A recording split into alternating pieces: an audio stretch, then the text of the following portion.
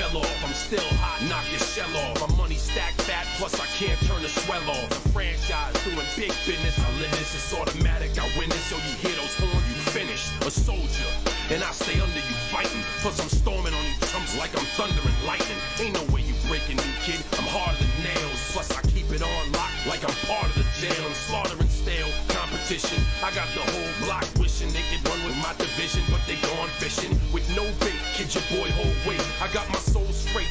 I brush your mouth like Colgate. In any weather, I'm never better. Your boy's so hot, you never catch me in the next man's sweater. If they hate, let them hate. I drop your whole clan. Lay your ass down for the 3-second tan. Your time is up, my time is now. You can't see me, my time is now. It's the franchise where I'm shining now. You can't see me, my time is now. It's gon' be what it's gon' be. 5 pounds of courage, buddy, base, 10 pants with a gold tee. It's a war dance, a victory step. A raw stance is a gift, and you insist it's my rep. John Cena trademark, y'all are so-so. And talk about the bread you make, but don't know the recipe for dodo.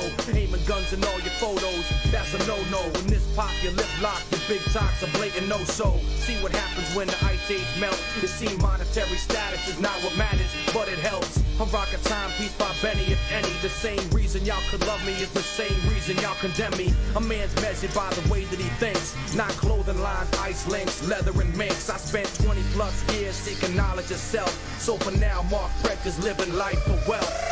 Your time is up, my time is now. You can't see me, my time is now. It's the franchise where I'm shining now. You can't see me, my time is now. Your time is up, my time is now.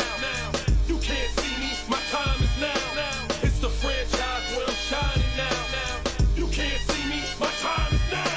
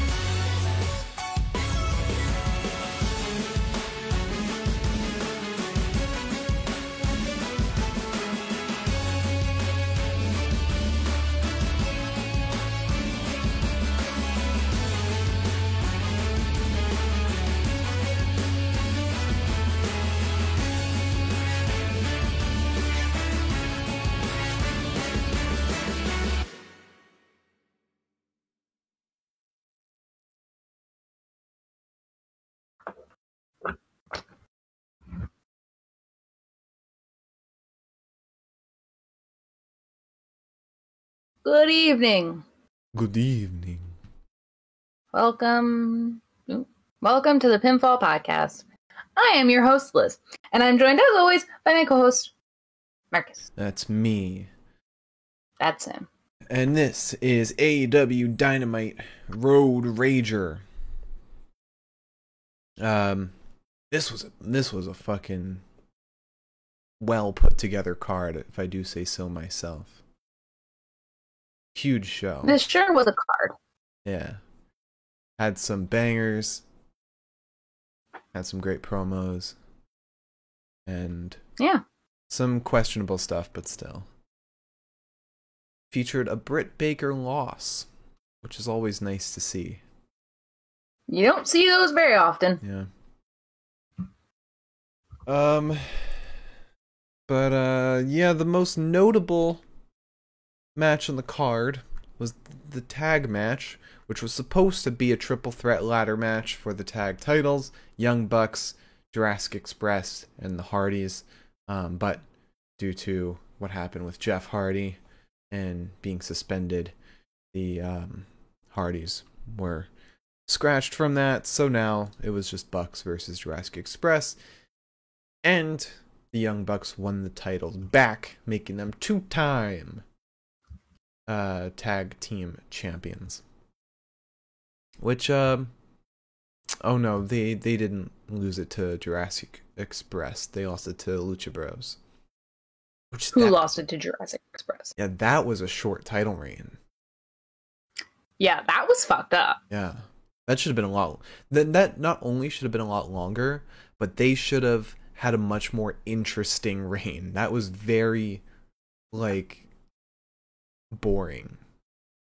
Especially considering the way they won the titles. Oh, yeah. Yeah.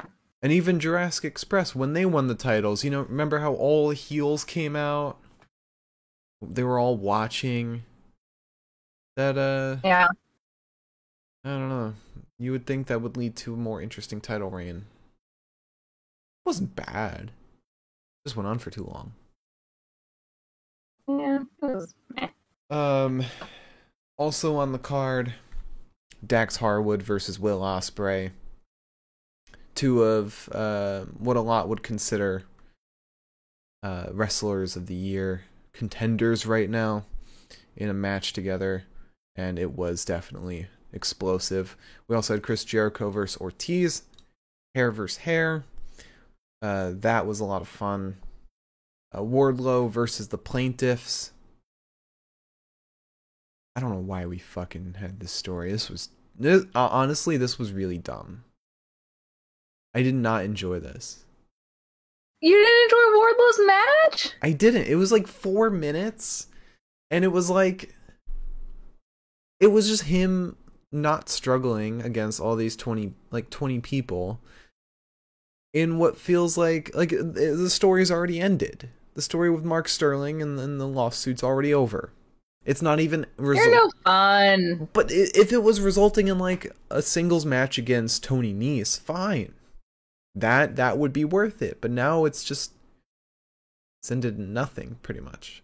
Maybe a title shot against Scorpio Sky, but that's just a maybe right now. It feels like it was pointless. We also had Jon Moxley and Hiroshi Tanahashi coming face to face, which was interrupted by Jericho Appreciation Society. And that resulted in Sammy Guevara and Tay Conti joining JAS. Lance. No. Oh, that was at the Jericho and Ortiz match, but it was more official during this segment.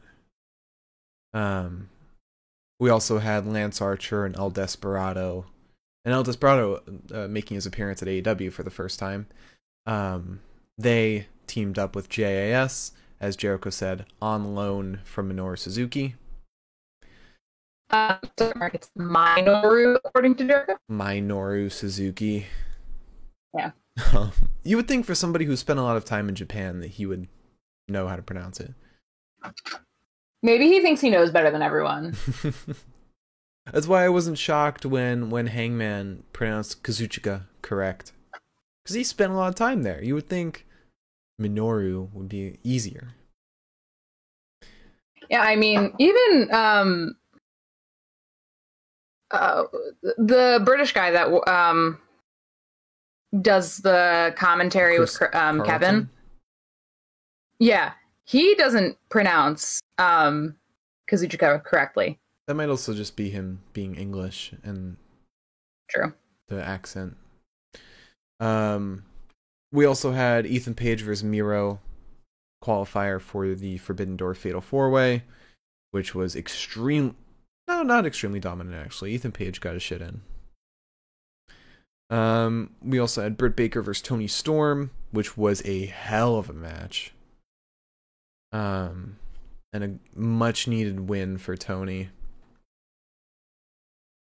And Jay White made his appearance during Hangman segment, alluding to who's not going to be challenging him. And that's it. That's a quick nutshell of the show. Fucking packed. And then we still have Rampage, which actually doesn't seem that impressive of a card. I wanted one thing from tonight and I didn't get it, so I'm actually kind of upset. What did you want? I wanted Danielson to address Zach's call out. I don't think Danielson's That was the only thing yet. I wanted. Is he? It doesn't. Can he not cut a video package? I don't know. I don't know what he's up to now. Did he get his hand injured and can't hold a mic? You don't know. He might be getting like surgery right now or something. Was it his hand that He's was getting injured? surgery. His hand? I don't know. I thought you said his hand. His hand was injured. No, I just jokingly said was his hand injured so he can't hold a mic. Okay. Yeah, I don't know what's injured with him, but I thought that he just got like a concussion. Oh, was it a concussion? I thought it was like a leg injury. Well, no, there was the leg injury when he got it stuck in the ramp, but I think that was kayfabe. Right. Let's see. Bryan Danielson injury. He's missing 1 to 2 weeks. That was on the 5th, though. Yeah, the only news I ever saw was that he was injured, he missed a meet and greet, and was not able to fly. Yeah, I don't know. You would think like there would be some indication as to what it is. But the fact that it was received during the Anarchy in the Arena match makes me think it's pretty bad. Yeah. It's weird that they're not disclosing it. But yeah, no, it's not, apparently, according to Brian Alvarez, it wasn't anything serious, and nobody really knows what the injury is, but the timeline is 1 to 2 weeks, or was 1 to 2 weeks, which was June 5th, so 14 days, 19, 11.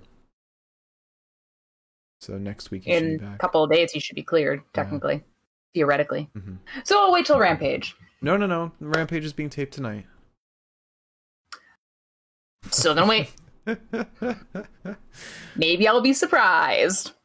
You want to talk about? Because you don't usually see all the promos. Yeah, I guess not. But you want to talk about the news? Yeah, let's talk about the news.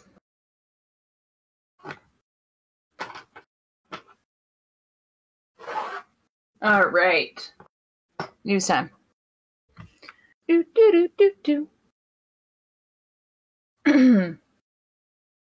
First piece of news. I haven't closed out of the Yankee game, which is probably going to make the computer run very, very slow. Mm-hmm. Are you excited for that news? Excited to see. No wonder my fan is running. Okay. Did I? No. Sorry, I've got to find our Twitter account in my phone. Okay, so let's start with... I don't fucking know. There's not a ton of news, actually. Really? But there are several pieces of big news. Mm-hmm. So let's start with kind of like the less big news, just to get that out of the way. For example, the location of All Out was apparently revealed.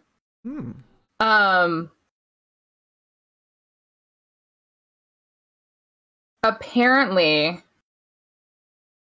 Tony Khan originally said that the event might was originally supposed to be in Chicago, or like presumed to be in Chicago. Yeah.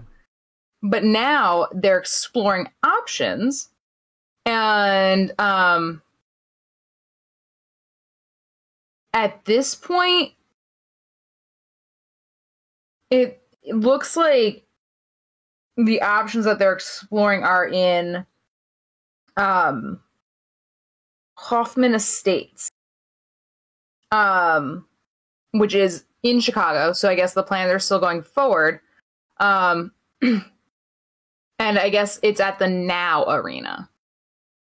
Wasn't last year's All Out in Chicago as well? In 2019 and 2021, All Out pay-per-view events took place in the current Now Arena. Yes. The 2020 All Out was in Jacksonville because of COVID. What I figured. Yeah. But can't have CM Punk debut twice, so I wonder who's going to come this time from Chicago. I don't know. Let me look up, while you continue the news, let me look up who was from Chicago. All right. Keeping with the AEW theme, because it's a lot of AEW news. Tony Storm talked about a potential love triangle storyline that they were going to do with her. Where,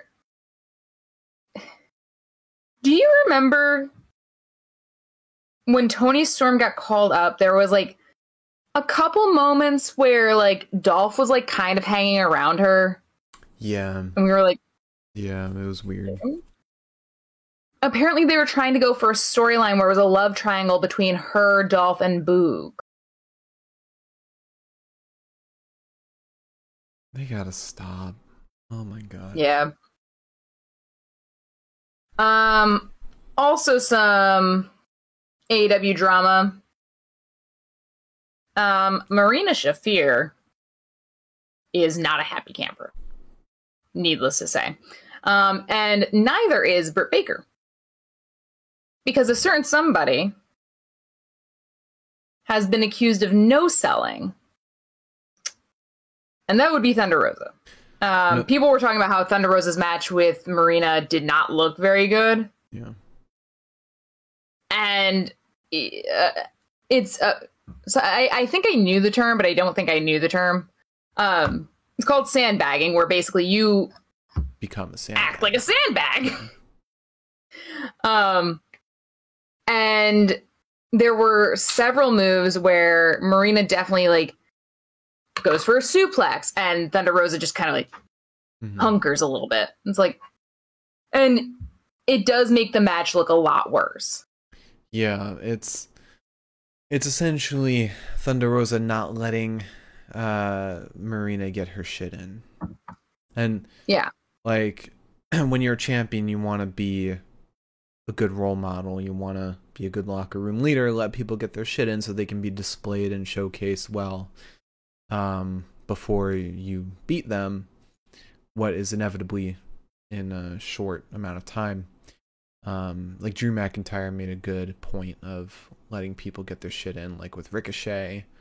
I think Mustafa as well. So it's really shitty when stuff like that happens, because it only makes your opponent look worse. Yeah. It's just, it doesn't make any sense to me. It makes your match look like shit. Mm-hmm. And if your match looks like shit, I'm not going to sit there. I mean, I'm sure some people will sit there and be like, oh, Marina looked horrible. I'm not going to sit there and say that. I'm just going to say both of you look like shit. Yeah. Yeah. And that's not fair, because Marina doesn't look like shit. Marina's a good wrestler. Anywho. moving quickly, because the two big pieces of news we have are kind of big. Unfortunately, we found out that Brian Hebner, the son of Earl Hebner, is retiring from refereeing. Brian Hebner... I said that's sad. Yeah. He's a referee. If you watch Impact, you know him because he's on Impact constantly. But yeah, very sad. I'm very upset about it. I'm gonna miss Brian. Yeah, but I don't know when he's actually like officially retiring, but hopefully he can retire comfortably though. Yeah, I imagine. Yeah. And with less flack than his father had. Mm-hmm. All right, on to the other news. Oh, real quick, I looked up wrestlers from Chicago. There's a long list, but yeah, the options for something big happening at All Out, with it being Chicago, Colt Cabana could win the AEW World Championship. He's from Chicago. Mustafa Ali could debut for AEW. Montez Ford could debut. Gringo Loco could make his appearance and claim the TNT Championship, or I guess the All Atlantic title. Cora Jade could make her appearance at AEW. I'd actually like to see her there. She'd be pretty good. Dave Prazak could make his commentary debut with AEW. And finally, Aiden English could make his commentary and wrestling debut with AEW. Let him wrestle with a mic. Oh my god. It's like the earpiece that Austin Theory had on Raw on Monday. Just let him have that. R-Truth has wrestled with that before. Yeah.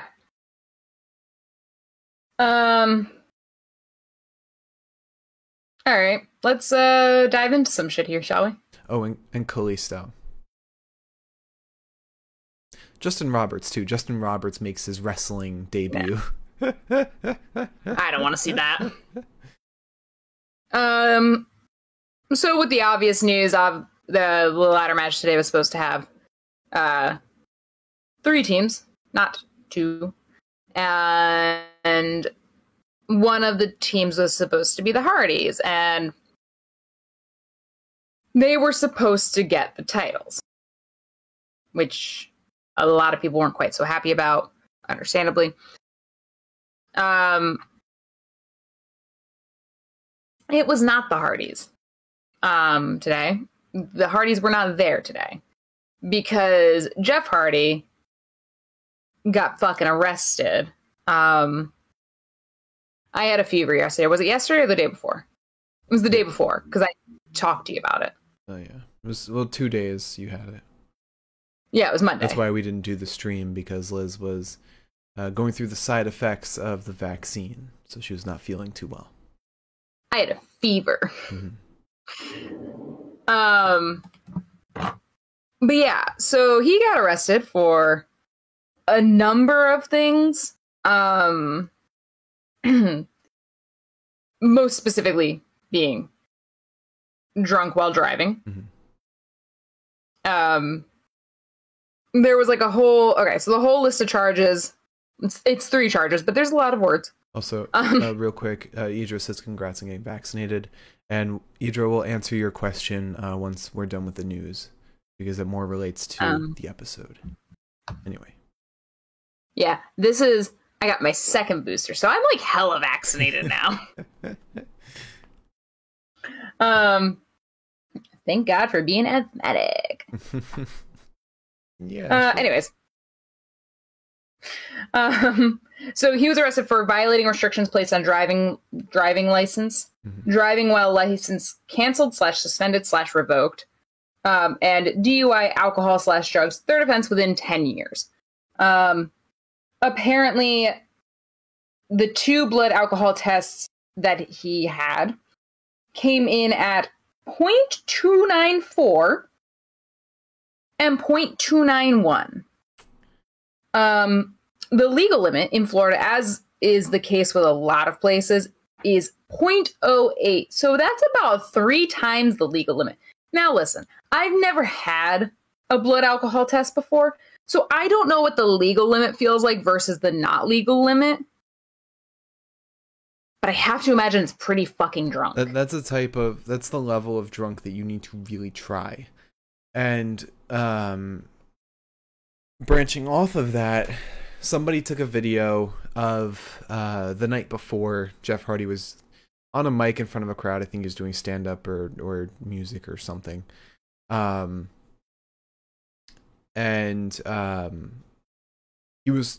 had a bottle of whiskey with him and was talking. One thing he mentioned was that it is his best friend and greatest enemy.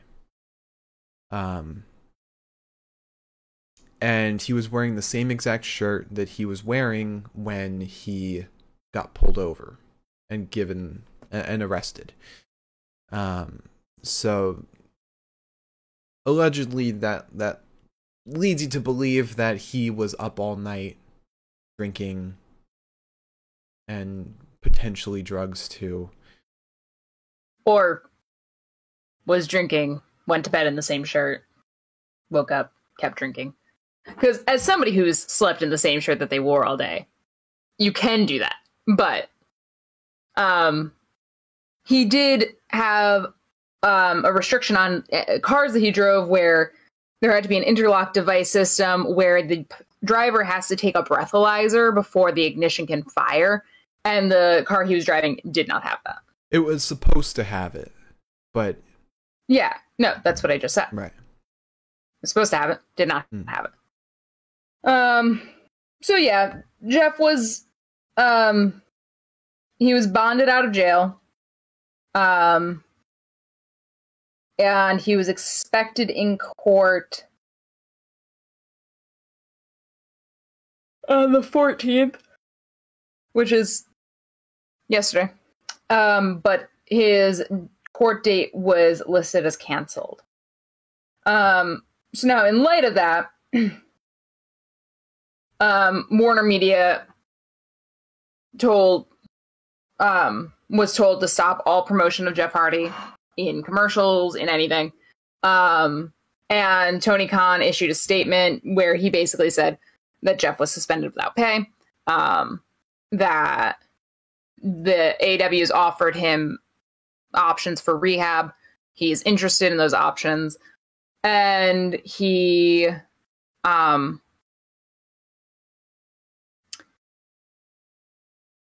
what was the rest of it? Sorry. I tried to remember it off the top of my head. However, and he can only return to AEW upon successfully completing treatment. And then and maintaining his sobriety. That's the key word, maintaining. So it's not completing it and then jumping right back on the wagon. Yeah. The maintaining the sobriety is very important and key detail. To be fair, that people have done that very successfully. Mm-hmm. Yeah. Absolutely. Jonathan Moxithan. And so we want to see the best in Jeff Hardy. We want to see him recover because it's a disease. And it sucks to see somebody suffer from it. But the part to be infuriated about is the DUI part of it. The part where he chose to drive while under the influence. And he's rich enough. He's Jeff fucking Hardy. He can afford an Uber. He can afford fucking to pay a friend to come drive him. Matt Hardy, he could have called, I'm sure.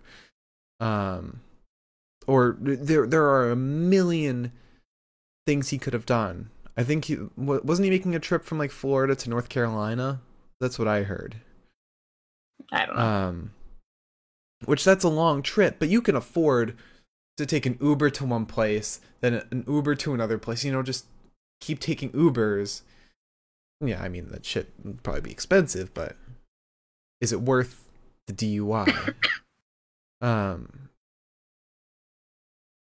It's in this world, in this day and age, there's no reason to drink and drive. None. Yeah. Yeah. It's just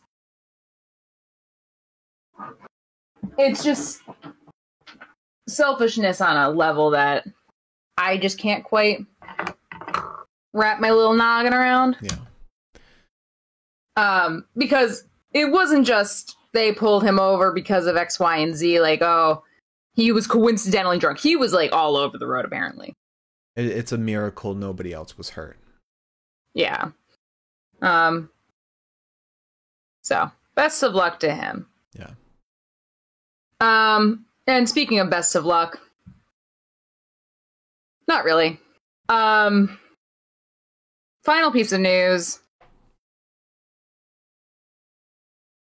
The WWE board is apparently investigating Vince McMahon for a $3 million cover-up with I love speaking the good old English language. A $3 million cover-up with an ex-employee that he apparently had an affair with. Yeah. One detail I heard or I read was that this employee was hired with a salary of $100,000, and once they began sexual relationship with Vince McMahon, that was raised to $200,000. That sure do be a raise. Quick notes: the woman, I assume, yes, yeah. The woman left the company in 2022, started in 2019. She was a paralegal. And the investigation started in April. And apparently the claims are against not just Mr. McMahon, but also John Laurinaitis. And they have, at this time, lawyered up. Yeah. Which... yoinks. Yeah. Apparently the employees learned of this via anonymous emails that were sent by someone claiming to be a friend of this person. Oh. Also, John Laurinaitis is involved in this because apparently, according to the Wall Street Journal article regarding this, with the woman that was hired, Mr. McMahon apparently, quote, gave her like a toy to John Laurinaitis. This is disgusting. Yeah, no, it's repulsive. Apparently the NDA was paid $1 million up front, and then it was supposed to be $2 million over the course of a 5-year period. Yeah, and so, no wonder people were disgusted. Like, employees and wrestlers in WWE were disgusted when John Laurinaitis was rehired. Yeah. Laurinaitis is a creep.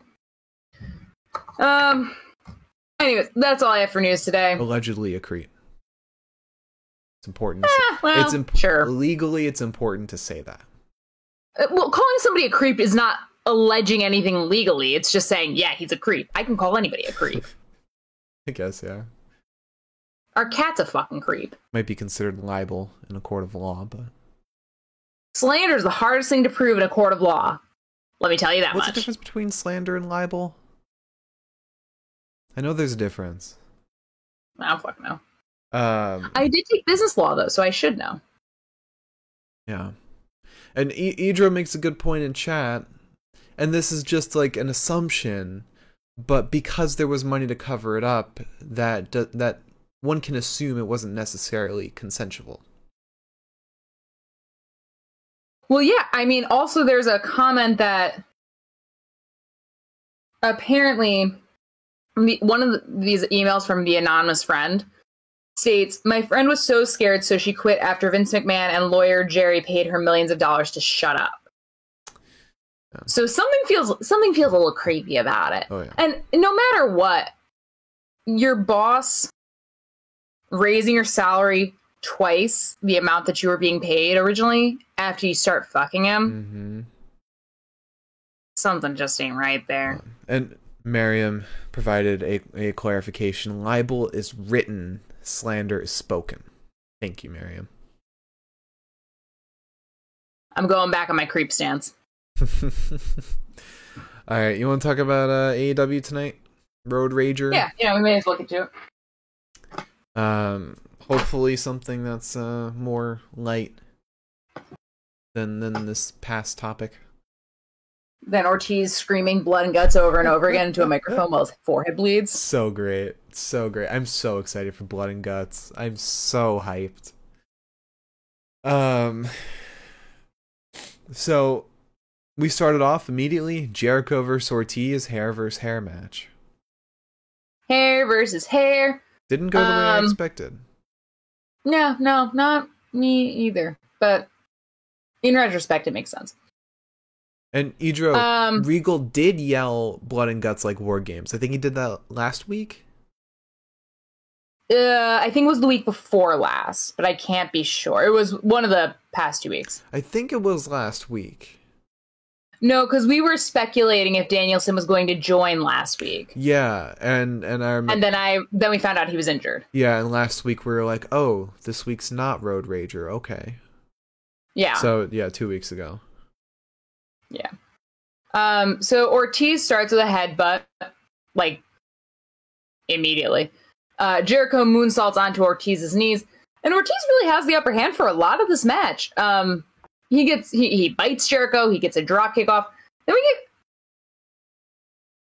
what was supposed to be a Hurricane Rana blocked into a powerbomb, but it sort of just looked like Jericho got his legs up there and then just let go, and dropped to the ground in the corner. We then get a diving headbutt to Jericho. Jericho starts fighting back with an elbow strike to Ortiz as Ortiz goes to dive out of the ring. And then he suplexes Ortiz to ringside. We get a neck breaker to Jericho off the top turnbuckle. He wants a twisting crossbody, but Jericho rolls away, hits the code breaker.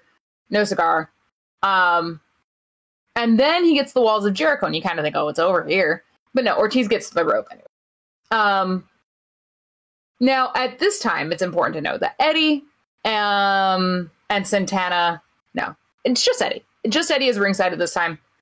And all of JAS is ringside. And Jake Hager, I think, tries to, like, start some shit. And Eddie doesn't take too kindly to that. So Eddie goes, attacks JAS, gets attacked by JAS after that.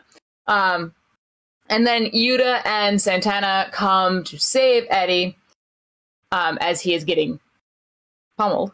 We get a backhand from Eddie to Jericho while he's in the ring. Spinning back fist. But Ortiz, a spinning back fist, you're right, sorry. But even though Ortiz goes for it, he still doesn't get the pin on that. And then Hager gets into the ring, or goes to get into the ring, rather. And Eddie kind of goes after him. Aubrey's talking shit to him, basically telling him to get out of the ring. And then Fuego appears. Fuego del Sol. And it's like, weird person to have a heel turn for. But okay, I guess sports entertainers need to have a luchador, sure. And he hits Ortiz with the bat. With Jericho's bat. And Ortiz loses because Jericho takes advantage of that, pins him. And then Fuego takes his mask off. And it's not Fuego. And it's Sammy Guevara. Okay. Yeah. Never do that again. And yeah, it progresses from there. Yeah, so Also, Fuego's tweets during this reveal were hilarious because he's like, "You asked Sammy to do your dry cleaning once." So Fuego reveals himself to be Sammy, and Eddie grabs the razor to do the stipulation of this match. He doesn't care. Ortiz grabs it then and cuts his own hair. And I thought Jericho was going to win this because it's like, Ortiz doesn't give a shit about cutting his hair. He doesn't give a shit if he's bald. And Ortiz didn't. And Eddie says, man of his word. Guess what, Chris? This ain't done. And while Ortiz is shaving his head, he screams into the mic, blood and guts, blood and guts, blood and guts, blood and guts, blood and guts. And meanwhile, he like cut his head and he's just bleeding down his forehead. It was intense. Yeah. Maybe he should have let Eddie do it. Eddie would have been careful. That's his boy. Eddie did it backstage. That's why he was fully shaved when he came out later. Yeah. So that's two.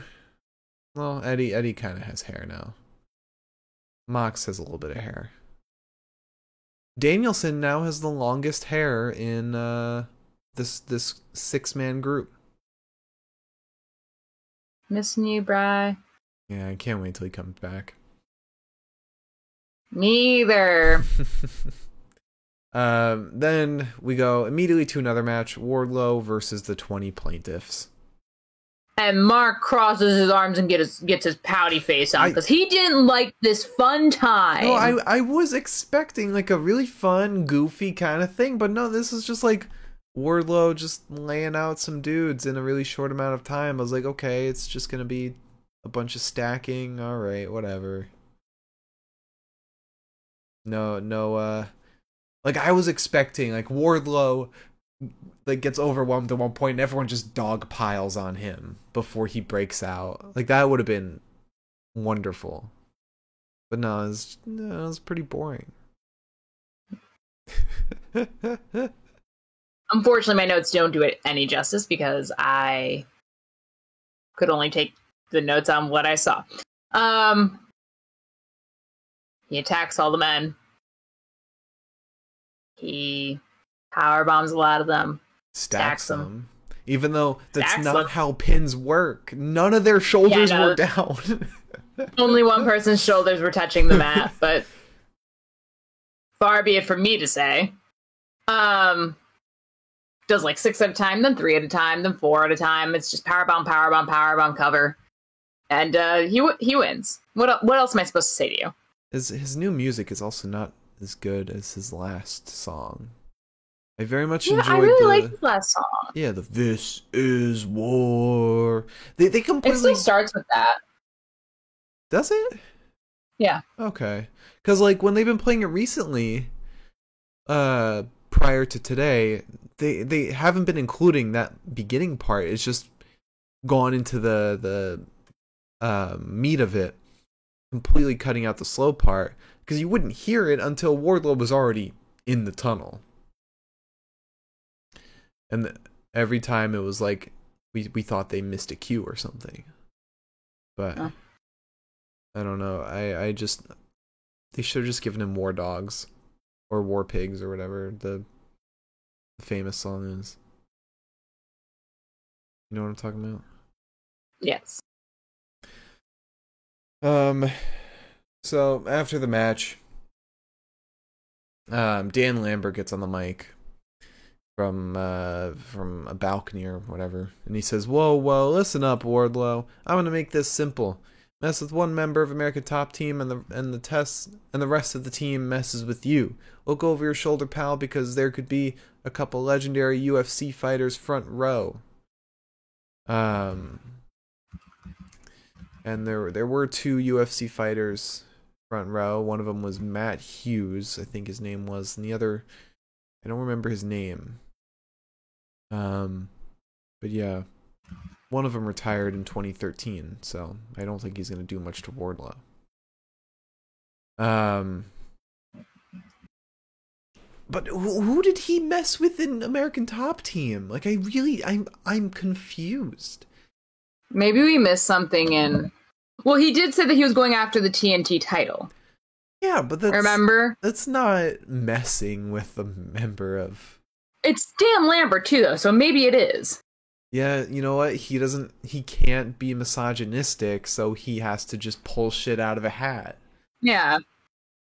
So the two UFC fighters confront Wardlow, and Wardlow gets on the mic and says, "You boys are from St. Louis, right? I think as a fellow hardworking Midwesterner, I know you boys are smarter than to take orders from some rich asshole in the skybox. We can fight if you want." One guy pushes Mark Sterling into Wardlow, and Wardlow powerbombs Sterling. I don't know, man. The way Wardlow's promos have been going, he's got to work in his material, I think. Like they're trying to do like violent in the ring, but like babyface on the mic. He's got to get less of a babyface. Be a little more violent on the mic. Aggressive. What's up? I just don't think you appreciate the true art of Wardlow. His last promo, I think it was last week, that wasn't very good. I mean, he's really good. Don't get me wrong. He's got to work on his promo a little bit. I'd like to see you cut a better promo. I cut a great promo this month. Or no, last month. Go to upfworld.com, check out my excellent promo. I went big on Instagram. And that's my way of plugging things. Went big on Instagram. upfworld.com. Big in Japan, baby. New episode premieres tomorrow at 6 p.m. Eastern Standard Time, upfworld.com. Alright. So... yeah, Wardlow powerbomb Sterling. And then we go to another match, Dax Harwood versus Will Ospreay. And this match fucked. This was wonderful. Yeah, if only one half of the match wasn't a piece of shit. What the anyway. fuck? Allegedly. Well, You're I mean, get it's us in not trouble one of these days. Okay, once again, if you take to Twitter and you say some dumb shit, it's not allegedly, you did it. There is proof. There are receipts. Yeah, but that doesn't hold up in a court of law.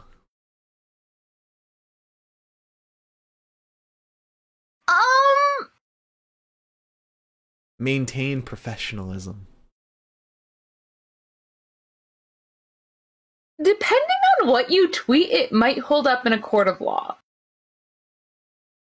Can we just continue with the match, please?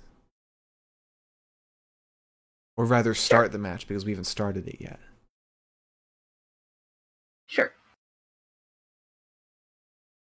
So, we start with a Hurricane Rana to Dax that looks like it hurts Ospreay more than Dax, to be very frank. Ospreay lands directly on his entire side of, like, his leg.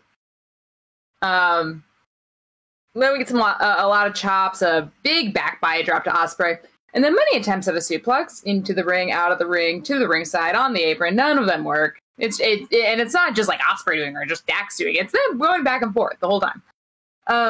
Until Ospreay decides that he's going to drag Daxie off the apron, getting Dax caught in the apron, like the apron skirt. Which doesn't look very comfortable. We get some suplexes from Dax. It's like 3 German suplexes and a 4th one. And I think a 5th one as well. And then Dax nearly fucking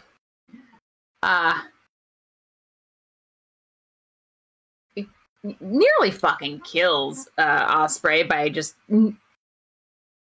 smacking the poor guy all up on the head, all up on the noggin area. Goes for the flying headbutt, but fails that, so fair is fair. Ospreay avoids it, rolls away, hits the 450 splash to Dax. He goes up again, but Dax fights him down and to the apron. Ospreay then counters with a superplex, or counters a superplex with a crossbody, rotating midair. We then get a powerbomb to Dax. Dax rolls Ospreay up to no avail, though. And then Dax decides that he's had a couple too many drops on the top of the neck. And, like, turns to the corner and, like, starts talking. And mind you, the referee's behind him. Ospreay is behind him. Maybe he was talking to himself. He was having an argument with God or something along the lines of that. I thought Cash was standing right in front of him. Ospreay then uppercuts the back of Dax's head. Dax then counters like several fucking moves. I think they were all supposed to be the Oscutter, but I wasn't really sure. And it's annoying because before the Oscutter, he does like that goofy ass like bullshit, and then like goes for the move, and he does it every single time that he goes for the Oscutter. Just do it, man. If you didn't waste your time doing the little build-up shit, you would have gotten the move off. He's got to prepare himself. You don't swing a home run unless you wind back. And then we get a Dax's favorite little springboard powerbomb, where Ospreay snaps his head back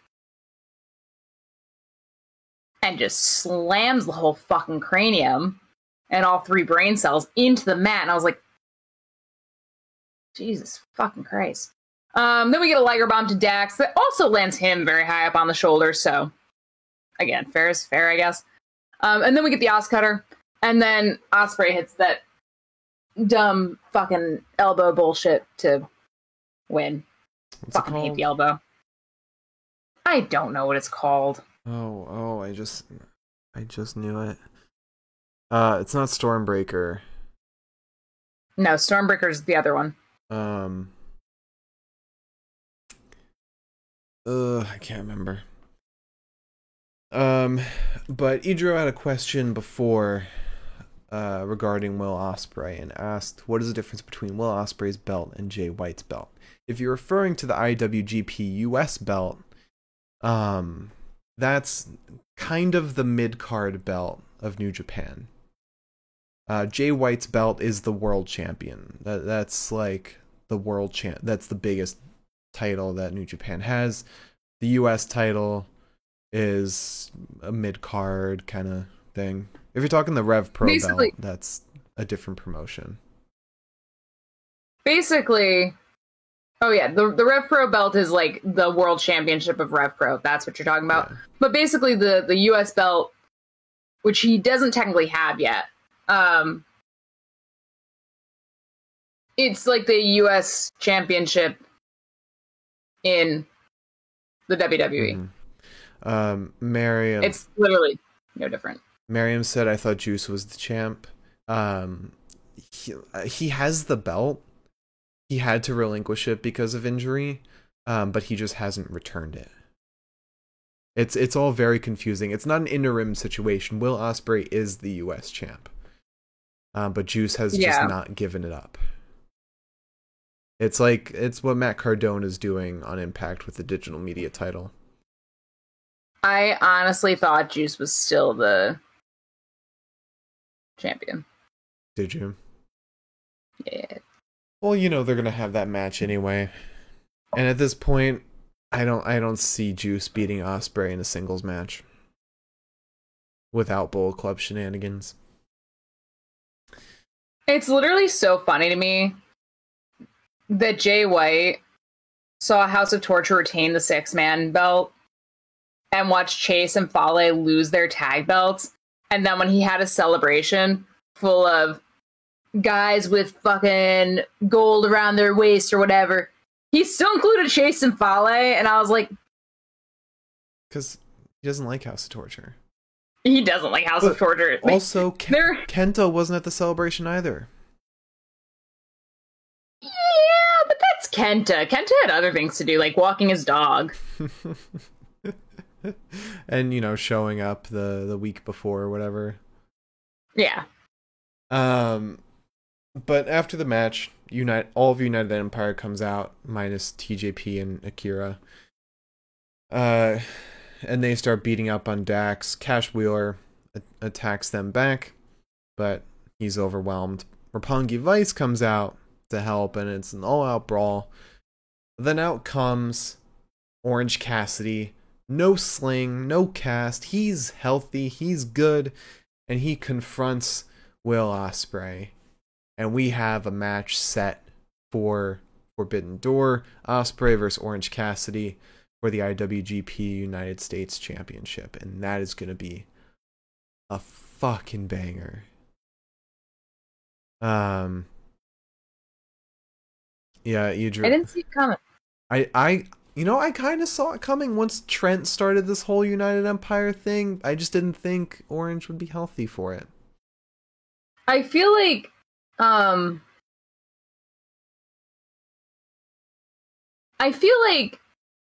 with this whole Forbidden Door thing, it's moving at a pace that I am not mentally keeping up with. So, like, things keep happening, and my brain's like, what if this happened? And then 15 other things that actually make sense are happening at the same time, and I'm not looking at them. Yeah. I'm just like, where's Bryan Danielson? And we keep thinking of Forbidden Door as like the only day where there's gonna be cross-promotion stuff. But meanwhile, they're giving us stuff beforehand, like Dax versus Ospreay. Like, any match, any dream match we can think of with El Desperado could happen before Forbidden Door. They could have Evil show up and face Daniel Garcia or some shit. And, like, they could have anything happen prior to, or even maybe afterwards. So it's not just limited to the 26th. And Idra said he hasn't watched a lick of New Japan. And that's definitely, watch Dominion if you can. That's like, if you want to get caught up, watch Dominion, their most recent pay-per-view. And New Japan's also really good for, like, I don't know, I work from home, so New Japan's great where I'll just, like, slap it on the TV, do some work, and then I'm like, hey, this shit's happening. Sick. Yeah, except you have to get the New Japan streaming service, which is only New Japan. I mean, but you would also need that for Dominion, yeah. I think. Yeah. Unless, illegally, but. So after that, we get Jon Moxley and Hiroshi Tanahashi face to face. Mox says, I've been chasing you for a long, long time, my man. And now finally, here you are in all your glory, Hiroshi Tanahashi. I chase you across Japan, the Pacific, New Japan Strong. All that time, it's always been about you. There are a lot of champions in this business. There's only one man that they call Ace, and that's you. But not for long. It is a fact, right now, I am the best professional wrestler on this planet. A lot of people are just pretending. I live it night in and night out. There is a hell of a lot more on the line at Forbidden Door than that belt. Everything is on the line, everything I worked for. For you, your busted neck, your life, your health is on the line because I play for keeps. When the dust settles, you are going to call me Ace. And then Chris Jericho comes out with Sammy Guevara and Tay Conti. And Jericho says, let's be honest, Mox, the only reason you're standing in that ring is because I wasn't here last week. Maybe I'll burn your face with a fireball because I'm a wizard. I hate when he says it. I love that it's the same exact line every week, and he fits it in. It's not an easy line to just fit in wherever. And Chris Jericho will find a way to do it, apparently. Idra, no, Ace is not a lineal title. It's just Tanahashi's nickname. Let's see. Says Tanahashi, last time I saw you, I beat you in the Tokyo Dome. Tana just says, Jericho, shut up. Jericho says, shut up? Really? Get 'em, boys. JAS comes out. And then from behind Mox and Tana, Lance Archer and El Desperado come out and attack them. And they all start beating down on Mox and Tana. Jericho says, "Let me introduce the newest members of Jericho Appreciation Society, the Spanish god Sammy Guevara, and the lovely Tay Conti, Lance Archer, Desperado." He said Desperado, not even El Desperado. From Suzuki Gun. Fuck. You know what they need? You know what BCC needs? They need to get Starlight Kid from Stardom. Despy would be heartbroken. Get Starlight Kid to fight Tay Conti. There you go. Perfect. Despy. Imagine the promo between Despy and Starlight Kid. That'd be heartbreaking. And Jericho continues, "Why are they here? Because they're on loan from their leader, Minoru Suzuki. They will be teaming up for the first time ever with Chris Jericho. So it'll be Jericho, Suzuki, and Sammy versus Yuta, Shota Umino, and Eddie Kingston. That's a hell of a match. That Shota Umino will ultimately eat the pin for." Yeah. So if anybody wants to know how tunnel vision I have been for the Danielson Zack Sabre Jr. fight, my ass is watching this all happen, watching it all unfold. And I see Lance and I see Despy, and at first I'm like, Despy and Lance, what? And then I remembered Lance is part of Suzuki Gun, and I was like, Despy and Lance, where's Zack? Where's Zack? Not realizing that Despy and Lance have now aligned themselves with Jericho, and fully realizing that if I ever saw Zack Sabre Jr. in the same just context as Chris Jericho, my worldview would be shattered in half. Jagged line. So, yeah, I was so desperate, and then all of a sudden I was like, And then you were yelling about it while I was trying to listen to what Jericho was saying. nah, you don't need to hear him. So yeah, Eddie, Yuta, and Santana and Ortiz come out, and a whole brawl starts. And then we go to a video package for Darby versus Kyle, I guess.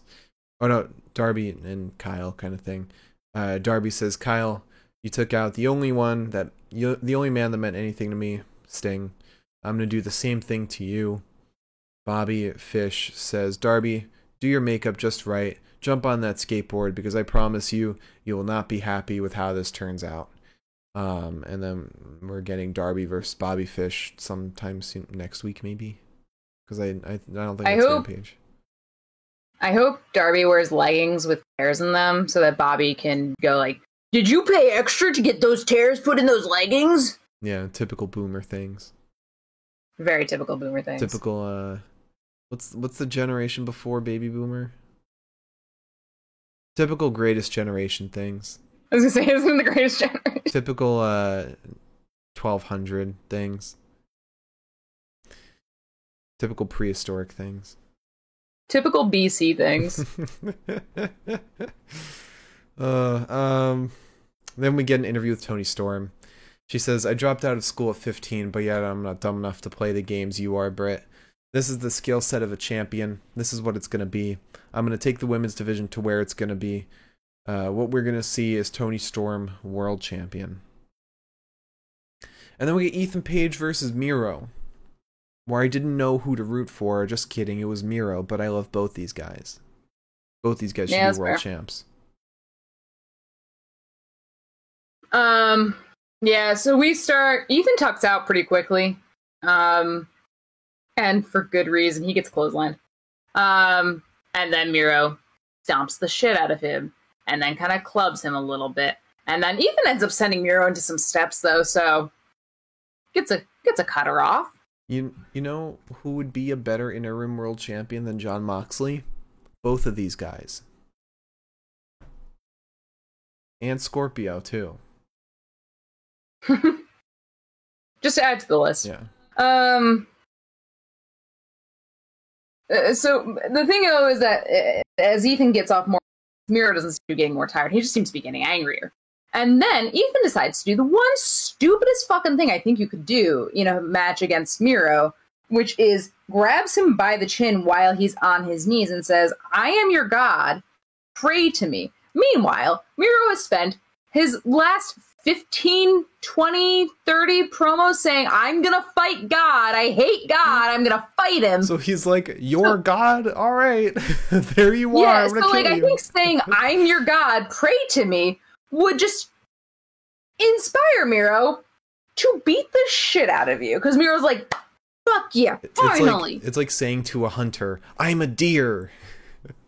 Yeah, exactly. So Miro ends up hitting a belly to belly onto the neck of Paige, and then another one, and then a leg lariat, and then takes Lambert off the apron because Lambert distracts, and you think, "Oh, well, that's gonna fucking do it for the match." No, Miro gets the game over and wins. Yeah.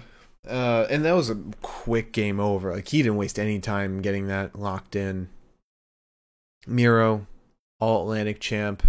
He's gonna be the first triple champion in AEW.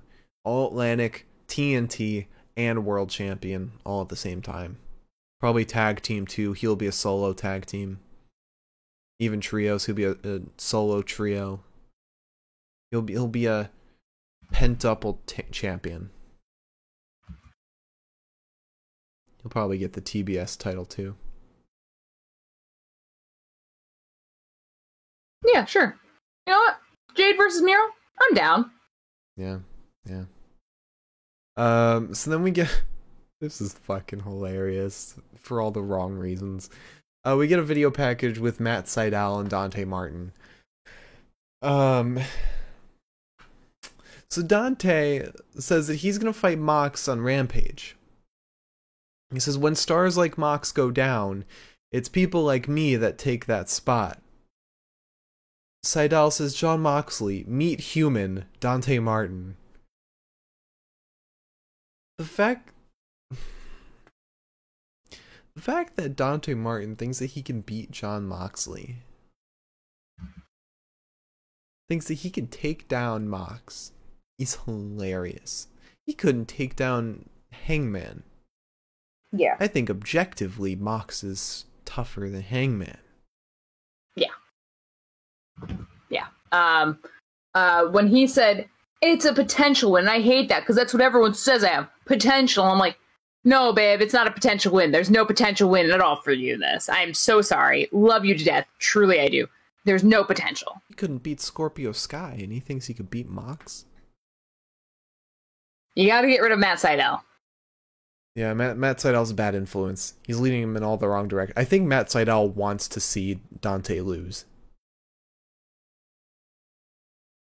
Yeah. Idro, I want Dante to say that he's going to survive, and that's it. The goal is survival, not victory. What he should say is, "I didn't choose to be put in this match. I just want to live through it." When your opponent is somebody going through a blood and guts match, I think it's safe to say your goal is solely survival. So then we get Britt Baker versus Toni Storm. And this was a lot of fun. How long did this match last? 7 minutes. Okay. Britt controls most of the match in the beginning. And Rebel and Jamie Hayter get way too involved. So Thunder Rosa comes out, who everyone wants to see at this point. She actually looks really cute, but neither here nor there. Britt goes to splash Tony in the corner, but Tony reverses, slings Britt to ringside, then hits her with a DDT ringside. And then once we get back in the ring, Toni Storm gets a hip attack at like fatal velocity. That was like 60 miles an hour she got. Just slaps the fucking skull of Britt into the buckles. Yeah, and then Britt's just like laying out, like head covered. She's pulling away from any of Tony's moves. She had me like Tony's pulling on her and she's just like throwing herself back. Mm-hmm. Which kind of concerning, I guess. But then Britt nearly rolls Tony up. I know she was playing possum, but I was convinced that she was like injured or concussed or something. Yeah. She then gets the spinning neck breaker, but no pin. Wants the lockjaw, but gets hit with the spike pile driver, aka the Storm Zero. For Tony to win. Yeah. It was definitely a needed win for Tony. Now give Tony Jamie Hayter and have Tony win. And then have her face Thunder Rosa. Because that'll be a hell of a match if Thunder Rosa actually lets Tony get her shit in. Yeah. So then we get an interview with Stokely Hathaway. It's gonna be so hard not calling him Malcolm Bivens. Stokely says Jade will be making an open challenge. I'll be on commentary, and I'll also be earning 2 paychecks. Willow Nightingale walks in, and Stokely says, "Oh, I love the look. I had an afro back in the day. You want to be a baddie?" Willow says, "Oh, you don't remember me? I'm Willow Nightingale. I'm trying to prove myself. This Friday, I want to accept Jade's challenge." Stokely says, "Full disrespect. That's crazy as hell, but I'll see you Friday, Willow." Like, what did he call her? He called her something that wasn't Willow. I don't know, but Willard? I just love full disrespect. That's crazy as hell. Nobody does it like Stokely. Nobody. So then we get Hangman Adam Page coming out. And this whole promo was crazy. Hangman comes out, he says, "With Forbidden Door just around the corner, last week I called my shot. I said I wanted a match with Okada. I didn't just want the match with him, I wanted the IWGP World Heavyweight title. And as a self-professed occasional dumbass, I didn't take into account that at Forbidden Door he might not still be champion." That's hilarious. I just like that he wasn't like, "I knew, but I had faith," or blah, blah, blah. No, he's like, I fucked up. Yeah. Whoops. I mean, it's showing character flaw. It's why he lost against Punk. You know, he's self-professed occasional dumbass. Put that on a shirt. Speaking of, I bought the shirt that he's wearing because I was...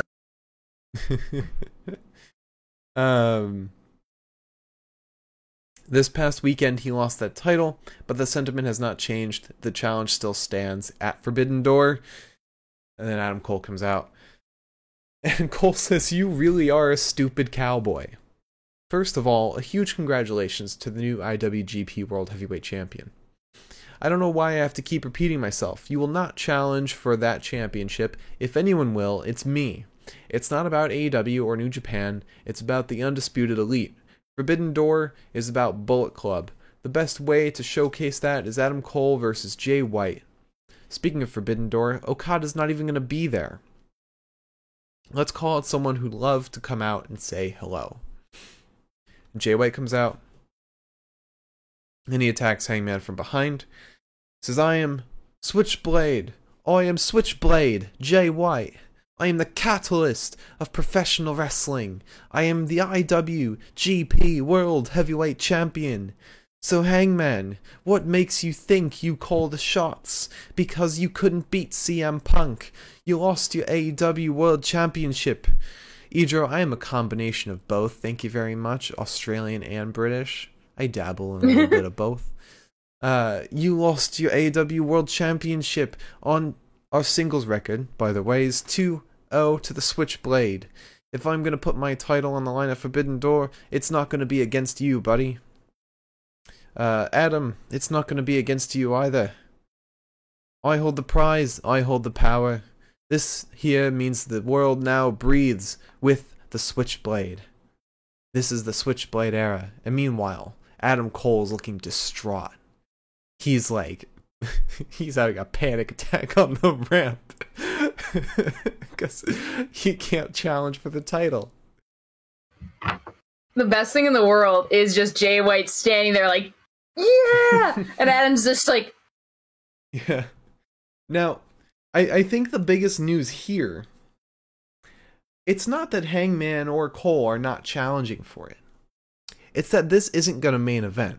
they announced that Mox versus Tana was the main event. So if Jay White's not the main event, his opponent's got to be somebody on the level of like a Kyle O'Reilly or someone that's definitely not winning. Can I say something really quickly before I fucking explode? Okay. This has nothing to do with this, but I just saw it on Tumblr and I then saw it on Twitter. Okay.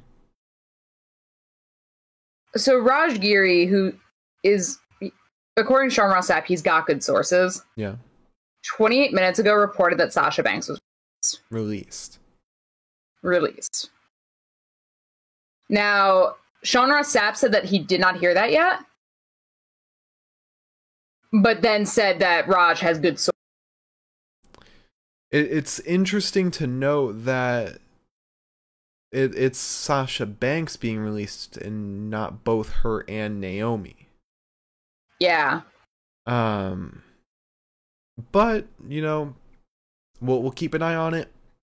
Nothing's... Yeah, sorry. I was going to have a fucking aneurysm had I not said something right now. Yeah. We'll definitely keep our eyes on it, and if anything comes in, we will for sure update everyone. But yeah. Oh, that's his pinned tweet right now. It's literally his pinned tweet. Okay. All right. Well, we'll wait for developments to happen. But in the meantime... sorry. Continue. After that, we had Young Bucks versus Jurassic Express for the AEW World Championship, the main event. Yes. Which, by the way, apparently Jungle Boy was stretchered out. Well, I mean, you gotta sell the kill switch. True. Might have actually killed him. Which makes sense. Apparently Doc Samson was only checking on him because he was bleeding. Obviously, he was capable of functional movement. Yeah. So. I think that was just to sell Christian being a heel. Idro is asking to repeat. Sasha Banks is potentially released according to Raj Giri. It's not confirmed. Yeah, Raj Giri tweeted it 30 minutes ago, and then Sean Ross Sapp pinned his response to this tweet and said, I spoke with Raj this afternoon, asked WWE about this. As of this evening, they said they hadn't heard that, and talent relations didn't seem to know. Not saying that it didn't or isn't happening, but this is what I've heard so far when I asked. Raj has good sources. Raj Giri has been known to break other... he's broken other reputable news. And I don't think Sean Ross Sapp, the king bitch of reporting news, would say that somebody has good sources if they don't. He'd probably because they will. Everyone will dogpile it. He'd probably love to be called king bitch of reporting. He really is king bitch of reporting. Love the guy, but main event time. Main event time. So we start with Matt kicking a ladder into Luchasaurus. Luchasaurus, by the way, in the white and gold, looking fantastic. Like, some wrestlers wear their pretty white and gold gear for, like, winning. And Luchasaurus said, nah, I'm going out with a bang. Like the dinosaurs did. Mm-hmm. Get it? That was funny. In case anybody needs clarification, that was a funny joke. Yes. You can laugh now. It was now. a funny joke. Thank Everyone you. Be sure to laugh. Laugh. So we get a springboard Hurricane Rana to a ladder-bound Nick, and then an assisted flatliner to Matt from both of Jungle Express. And then we get some more tag team offense. However, we get a fun little fancy-dancy move with a Northern Light suplex to Jungle Boy, and then a second one, and then a third one into a ladder set up in the corner, so it's kind of like coast to coast. Then Jungle Boy sends Matt Jackson butt first into a table. Nick Jackson sends Jungle Boy head first into a ladder? No, sends him head first into a table. I don't know why I wrote a ladder. Then we get a Canadian Destroyer to Luchasaurus in the ring from Nick and a 450 splash onto a table-bound Luchasaurus from Nick. Then we get a double super kick to Jungle Boy and nearly to Luchasaurus, who kicks both the Young Bucks, chokeslams Matt, then chokeslams Nick into a ladder, mind you. He then moonsaults ringside onto the Young Bucks once they move ringside. Luchasaurus then goes to go up the ladder. Matt, however, jumps up on his back, hangs on all the way up the ladder until Jungle Boy hits him with another ladder. Luchasaurus and Nick then are on one ladder. Jungle Boy and Matt are on another ladder, and they're fighting each other. The Young Bucks stop Luchasaurus from getting the title, send him into a ladder against the ropes. We get a reverse Rana to Jungle Boy from Nick, and then an elbow drop into Luchasaurus from Matt. Mind you, at this point, we have 4 tables stacked up, spine perpendicular to the ring, but on the ramp side of the ring. Yep. Just keep that in mind. We get an elbow drop onto Luchasaurus from Matt Jackson, and then a German suplex to Matt from Jungle Boy, and then Nick. And Jungle Boy starts climbing, and then Nick and Jungle Boy start climbing dueling ladders. Jungle Boy fights off both Matt and Nick. Jungle Boy then sends them off of their ladders, and you kind of think that they're about to go into those tables, but they don't. They stop themselves on the rope. And at this point, Mr. Nick Jackson's face is really bloody, and either he lost a tooth on the rope, either he bit his lip on the rope, either he bit his tongue on the rope, either he broke his nose on the rope. He did something on the rope when his face hit it. I mean, looking at him, I'm looking at a picture of him after the match. Yeah. He looks I couldn't tell where blood was coming from, but there was a lot. He looks fine. His nose might be a little swollen, but no bandaging. I mean, you can also... Huh? No bandaging at all. You can also smack your nose and make it bleed without completely shattering the goddamn thing, so fair enough. Luchasaurus then goes up the ladder, and Luchasaurus sees the Young Bucks, knows what's about to happen. It's a sayonara. Gets pushed off the ladder into that stack of 4 tables, through those 4 tables. Jungle Boy goes up the other ladder. We get a BT trigger to Jungle Boy, which takes him off the ladder, and then the Bucks win. Thank fucking God. Yep, they are now 2-time AEW Tag Team Champions, and very much well-deserved, because they're going to have a hell of a second run. Even if it's not very long, they'll either have some great defenses, or they're going to pass it to FTR in a hell of a match. And I'm excited for whatever comes. Yeah, I thought this was a killer match, and then afterwards, Christian gets in the ring to help Jungle Boy at first, helps Doc Samson help him out of the ring, but then pulls him back into the ring, gives him a kill switch, and we finally get payoff to all that build up. I've literally been begging for Jungle Boy and Luchasaurus goddamn titles, and for Christian to turn on Jungle Boy. And I knew it would happen at the same time, but for it to happen at the same time was just, thank fucking God. Yeah. And honestly, say like what happened with Jeff Hardy never happened, and the Hardys were still in this match. I still would have wanted the Bucks to win. I don't like. I want younger talent to get the titles, be pushed higher, rather than old tag teams like the Hardys. Would have wanted Hobbs and Starks to win it, but this is second best, I guess. Yeah.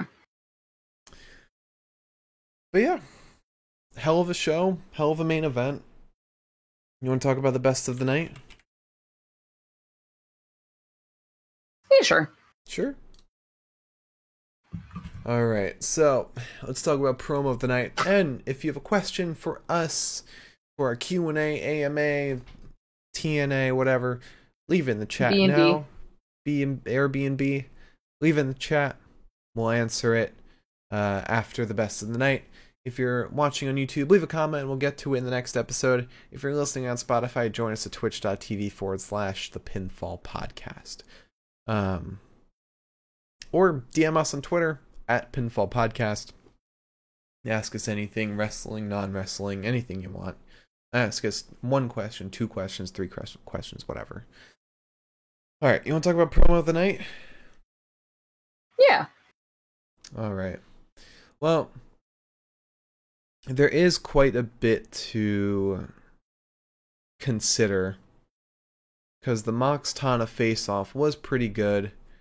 Had Despy join up. It's always a delight to see him. And had the classic, I'm gonna burn your face with a fireball because I'm a wizard. Classic line that wins Oscars every time. You had Dante Martin and Matt Sydal's incredible promo selling the match against Moxley. And then you had Hangman, Jay White, and Adam Cole, which was a phenomenal promo. And Adam Cole's face at the end was priceless. I want to go with that. I like that one a lot.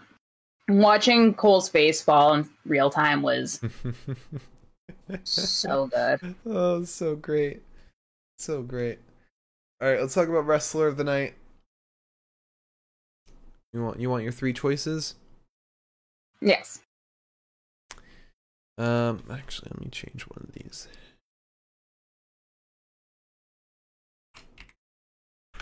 Alright. So your 3 choices are Matt Jackson, Dax Harwood, or Miro.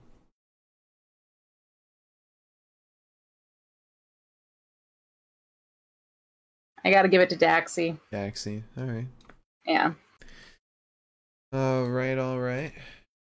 I think now he's leading in Best of the Night picks, or Wrestler of the Night picks.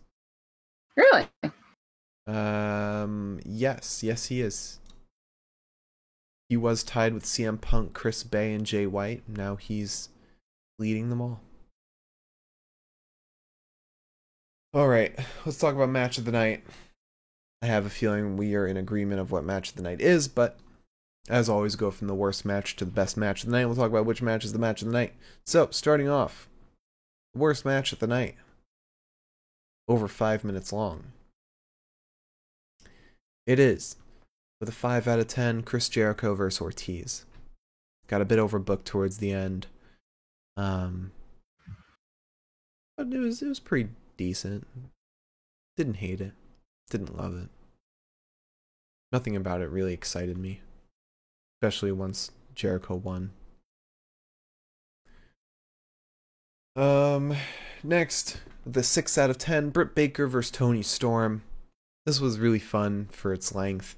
Would have liked it, obviously, if it was longer, but, had to make room for Wardlow versus 20 plaintiffs. I mean, this match was worth it just for Tony's hip check into Britt's head. That was killer. And then the counter to the lockjaw too. That was great. It's amazing Tony's just now getting a large. Surprised they didn't see anything in her on the main roster. Yeah, well, I'm not, but yeah. Next, 6 out of 10, Ethan Page versus Miro. Would have loved a longer match between these two, but what we got was really fun. It's great to see Miro letting out his anger, letting out his aggressiveness, but at the same time, he let Ethan get his shit in. Miro could have easily crushed him, and it would have been entirely believable, especially with ATT being chicken shit. Yeah. But Ethan was on top for a lot of the match. Especially because ever since Eddie and Miro had that story where Eddie pointed out Miro's weakness, that's been a way to let people get their shit in against Miro. and it's amazing. And it also helps that Miro's a excellent storyteller. Yeah, What? I was just gonna say that it just goes back to other things we talked about. Yeah. It's always let people get their shit in. All right, next up with a 8 out of 10, Dax Harwood versus Will Ospreay. This was absolutely amazing. This was a really great match. Both these guys are incredible wrestlers, incredible in the ring. And although it was a little bit sloppy at times, this was a great application for Dax Harwood going to Japan, competing there for a little bit. That would, yeah. Seeing FTR compete in Japan would be so awesome. But none of that compares to my pick for match of the night with a 9 out of 10. Young Bucks versus Jurassic Express. This was a perfect send-off to an average title reign from Jurassic Express. This match alone was better than 90% of their title reign. But I thought this was a very hard-hitting match, where we saw the best of everyone. Great finish, with the turn of from Christian being a beautiful send-off, and it was just great wrestling too.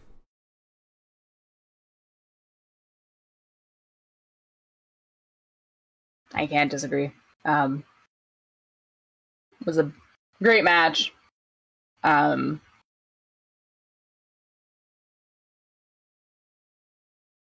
a great ending. Yeah. And everything. Another reason why Young Bucks are one of the best tag teams in existence right now. Because even with the boring wet towel that is Jurassic Express, they can make something wonderful. So, those are our bests of the night. Liz, you want to answer some questions? Yes. Real quick, did you know that John Laurinaitis is married to the Bella's mother? No. That's weird. That's wild. Anyways, sorry. Thank you to, I believe it was Seahawk who let me know about this. That's very weird. Okay. All right. So Idro asked, I may have asked this, I don't know, I forget things, but I'm having a producer from WCW on my podcast in a week or two. What are some things you would want to know? Ooh. From 96 to the end. Ooh. Oh. How much coke was Eric Bischoff on?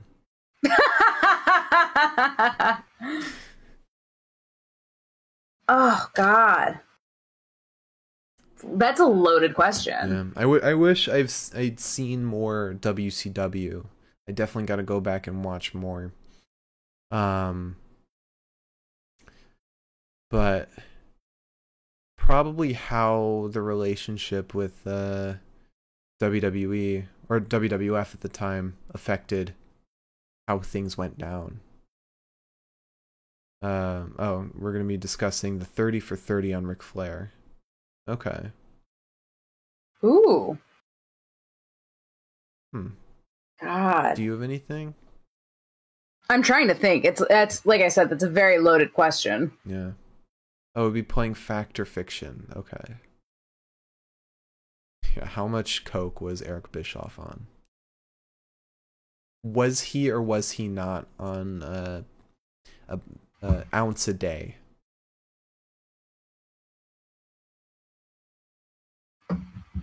Real quick, while I keep thinking, that's awesome. How did you How did you incur such an awesome guest? Yeah.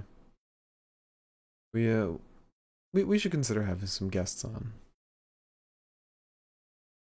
We had a little bit of a lead to get Shane McMahon on the podcast. Haven't heard back from that though. And at this point, with the way things are going in the company, it might not happen. Or it would be even more worth it to have him on. Idris said he was my youth minister growing up. Okay. I got those connections. I love the concept of being a youth minister and the WCW producer. Intern.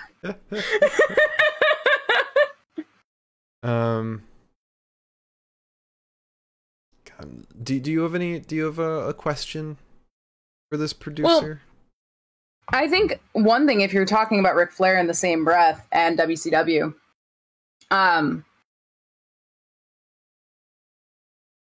there's like a question that in some ways I feel like is an obvious answer, but also there was so much star power in WCW in the beginning. So I think well, I don't know. I guess this doesn't really play into like the 96 to the end. Sorry, I'm like sweating. Because I was going to say, with Flair being in the first WCW heavyweight. But let me keep thinking. I got a question. Whose idea was it for Hogan to join NWO? Can't wait. It should have just stayed the Outsiders. Did they think that added anything? Outsiders and Sting. That's it. Maybe Randy Savage too. All right. So I'll keep thinking while we answer more. You just said if you have any questions, DM him. Okay. Miriam asked if you could book Forbidden Door and book mixed matches where the men and women really do fight each other and not that mixed tag crap. God, I hate that. Who would you book? Ooh, that's a good one. Let's include Stardom in it too. Starlight Kid versus Despy. Well, that's how you go out of business like Ring of Honor. Because that would sell out the show right there, and everyone would go to New Japan and Stardom. Starlight Kid versus Ricky Starks.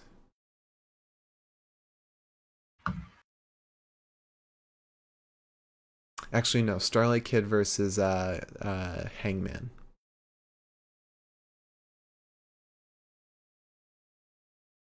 Oh God, I'm trying to think of who I'm thinking.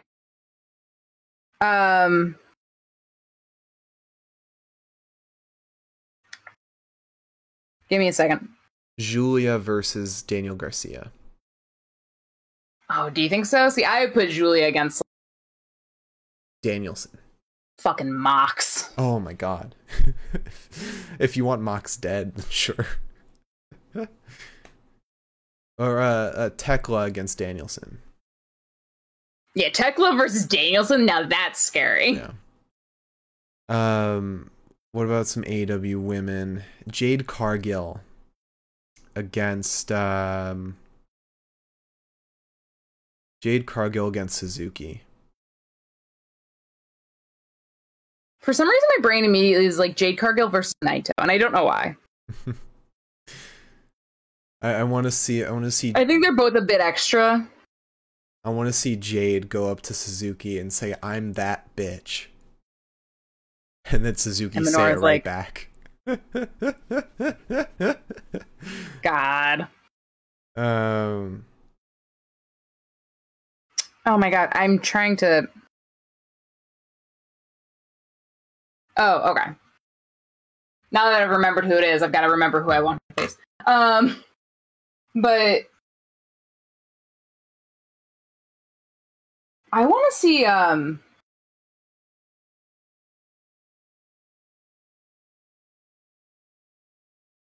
Are there any? I feel like I'm missing women's wrestlers that are submission wrestlers. Marina Shafir. Well, now that just wouldn't be fair to. I want to see Toni Storm versus Hiromu Takahashi.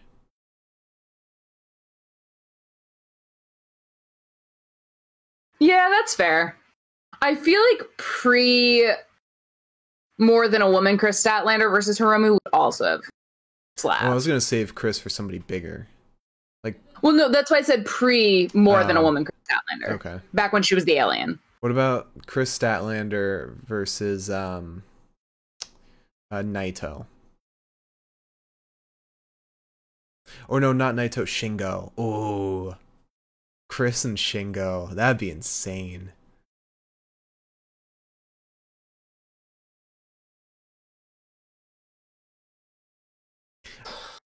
Yeah. Jamie Hayter and let's see, Jamie Hayter. Oh god, I just had someone on the mind, but I can't remember now. I know who I would put her against, but again, it's Who? I don't want to talk about it right Zack now. Sabre Jr. I don't want to talk about it right now. Okay. Also hard remembering who's in New Japan. Jamie Hayter versus who's in New Japan? Why am I blanking on everyone right now? Let's see.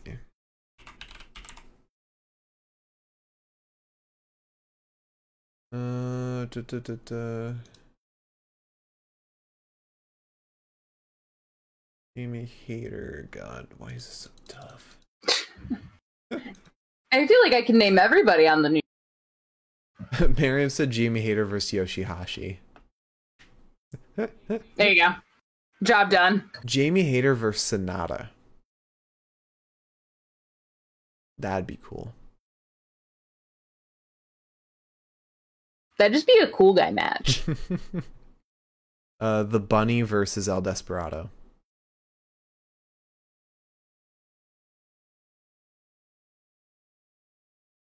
In a death match. Ooh, yeah. And someone for you know what? Tay Conti versus El Phantasmo, so she could just take a loaded boot to the face. The boot's not loaded anymore, Mark. That's what he says. It'll be loaded for only that match. Fair enough. Will Ospreay versus Thunder Rosa. Will Ospreay versus whoever's going to kick his ass fastest. God,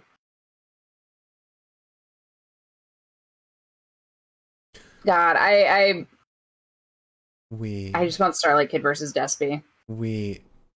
Toni Storm versus Juice Robinson.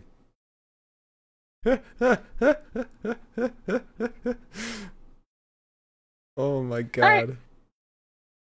Winner gets the house. Want Mina Shirakawa versus Ricky. Because they're both very self-obsessed. Okay.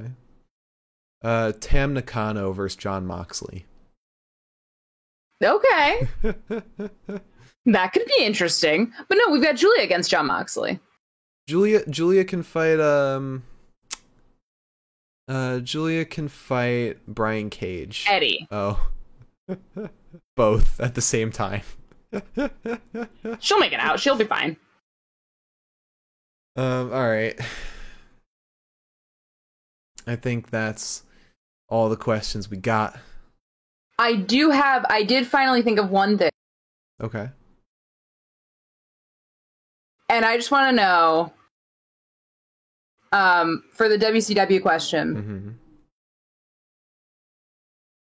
I want to know how big of a misfire the folks felt when they decided they thought that they were going to keep the the Monday Night Wars going by spoiling the WWF Championship outcome. Oh, yeah. Instead causing everyone to go over to watch that match. So I just want to know... I want to know that. Like, I just want to know that. Like, how that fucking fell apart. Yeah. Because it sounds like, in retrospect, sounds like a horrible idea. I'm sure in, like, the process of things, it was like, oh, yeah, this is smart. How many ounces of coke was Eric Bischoff on when he came up with that idea? Maybe just the first part of the question. Okay. How many ounces of coke was answer. Eric Bischoff on? No, anyways. That's the first part of the question. Nope, the first part of the question was me asking about the wars. I know. All right. You want to close out the show? Sure thing, because I need to wash my hair.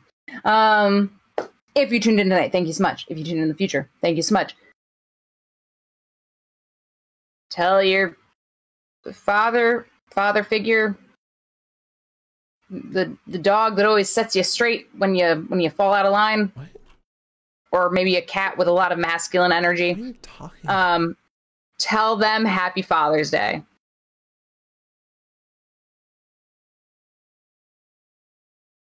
Sometimes a father is just a cat with a lot of masculine energy. Idris said his best work friends, he said, was Tony Schiavone. Tony.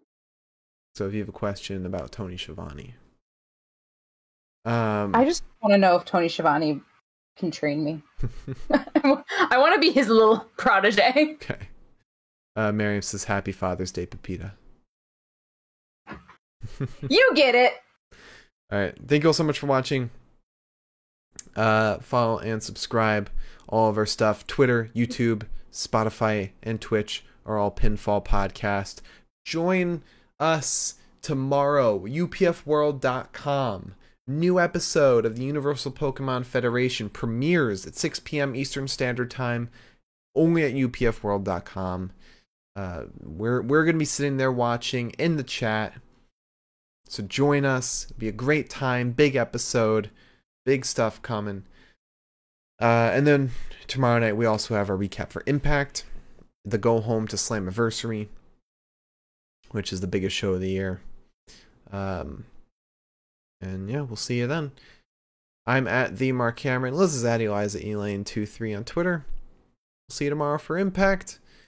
But until then, have a great start to your Thursday. I don't know what Liz is doing. And bye-bye.